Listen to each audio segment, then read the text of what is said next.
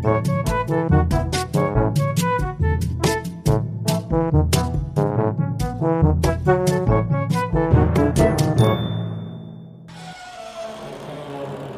Secret Cabinet.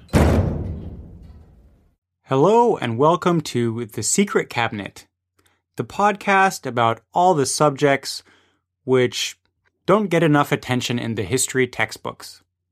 Today, what was the Führer missing? The good Guido Knopp has probably already laid out all aspects of the Third Reich and of the dictator Adolf Hitler on TV.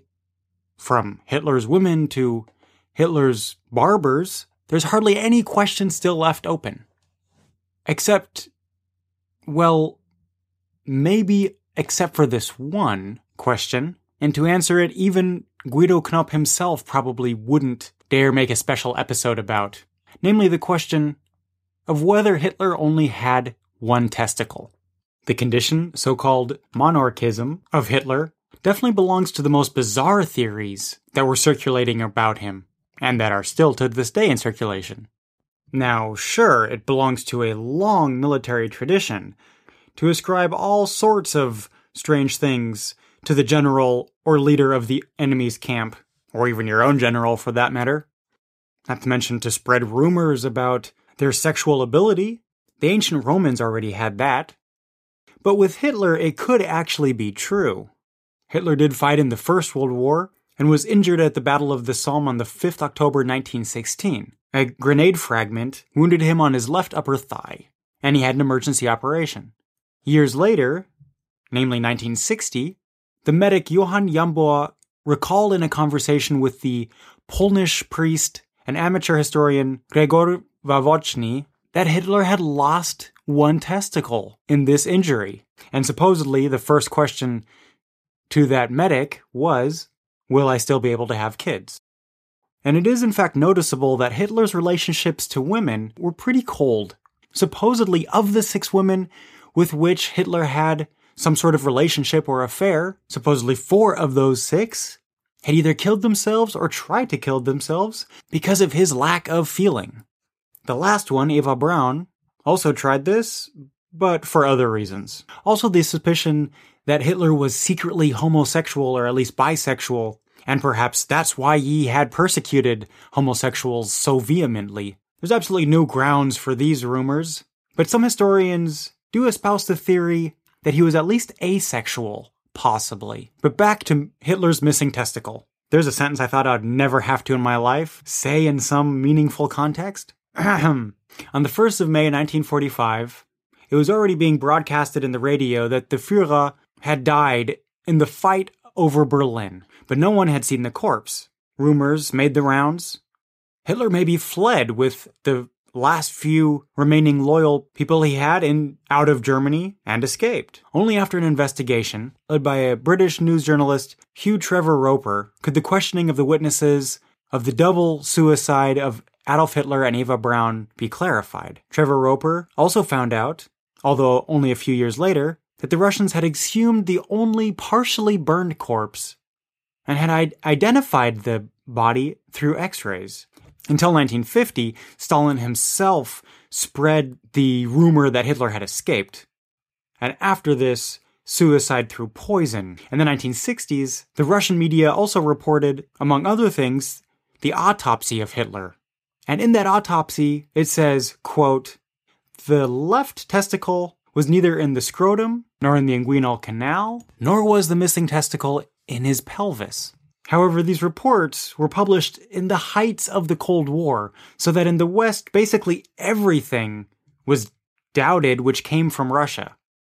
In the meantime, we at least have the status of his teeth, of a preserved jaw, with, quote, "catastrophically bad teeth," that we do know that the few remains left over that are now in Moscow are actually those of Hitler. Regarding this, there's a fascinating documentary with the known crime biologist Mark Bennek with the title Hitler's Fragments. But to this day, that is still so controversial. It's also, of course, really doubted whether the Russians could have come to these conclusions in Hitler's, nearly cremated state. Even that the autopsy report mentioned poisons. And it's assumed it mentions poisons because Actually, just suicide through poison is less masculine than, let's say, a suicide through a gunshot. And by the way, in 1990, it was reported that the remains of Hitler and Braun, after their abduction, were buried in a barracks by Magdeburg in 1945, until they were dug up in 1970 on orders of the KGB chief Andropov, when they were exhumed, then again burned, then again cremated, and the ashes strewn around in the river. But we also still have the reports of Hitler's doctors. Some of them, like Professor Hans-Karl von Hasselbach, who from 1942 to 1943 was accompanying doctor of the Führer in Hitler's headquarters, he reports Hitler had an outspoken dislike to have himself examined by a doctor, where many make the assumption that the missing genital, is there a singular form of genitals? Was the culprit of his embarrassment in front of doctors. On the other hand, hardly anybody has ever been examined more often than Hitler, and his other doctors report from no such qualms.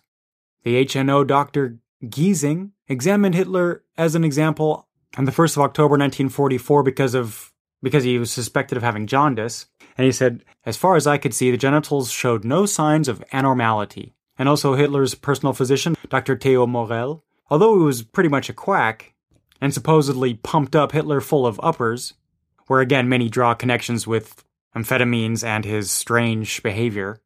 But at least some medical training is assumed of this doctor, and he wrote in a report end of 1945 to the Americans that the primary and secondary sexual organs of his employer were fully normal. Nonetheless, the legend was and is not to be killed. Presumably also because many people like to describe the development of Hitler's psyche with that sort of anatomical anomaly.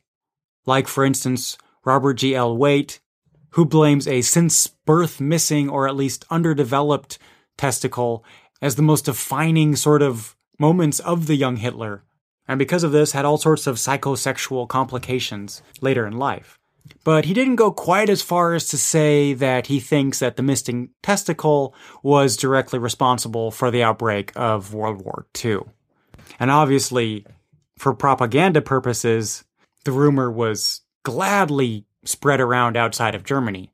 Especially in England, a song was very popular where they overlaid lyrics onto the melody of the Colonel Bogey March. One of the most popular versions goes thusly: Hitler has only got one ball. Goering has two but very small. Himmler has something similar, but poor old Goebbels has no balls at all. But here, for documentational purposes, we'll give you the version from the watchworthy film John Rabe of 2007.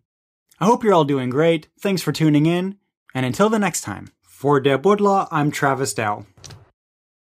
Hitler hatte ja nur ein Ei, Göring hatte zwei, aber doch sehr klein. Got it. Oh, wait. Hitler has only got one ball. Göring had two, but very small. Himmler has something similar. I'm not saying this, Dr. Wilson. Goebbels had no balls at all.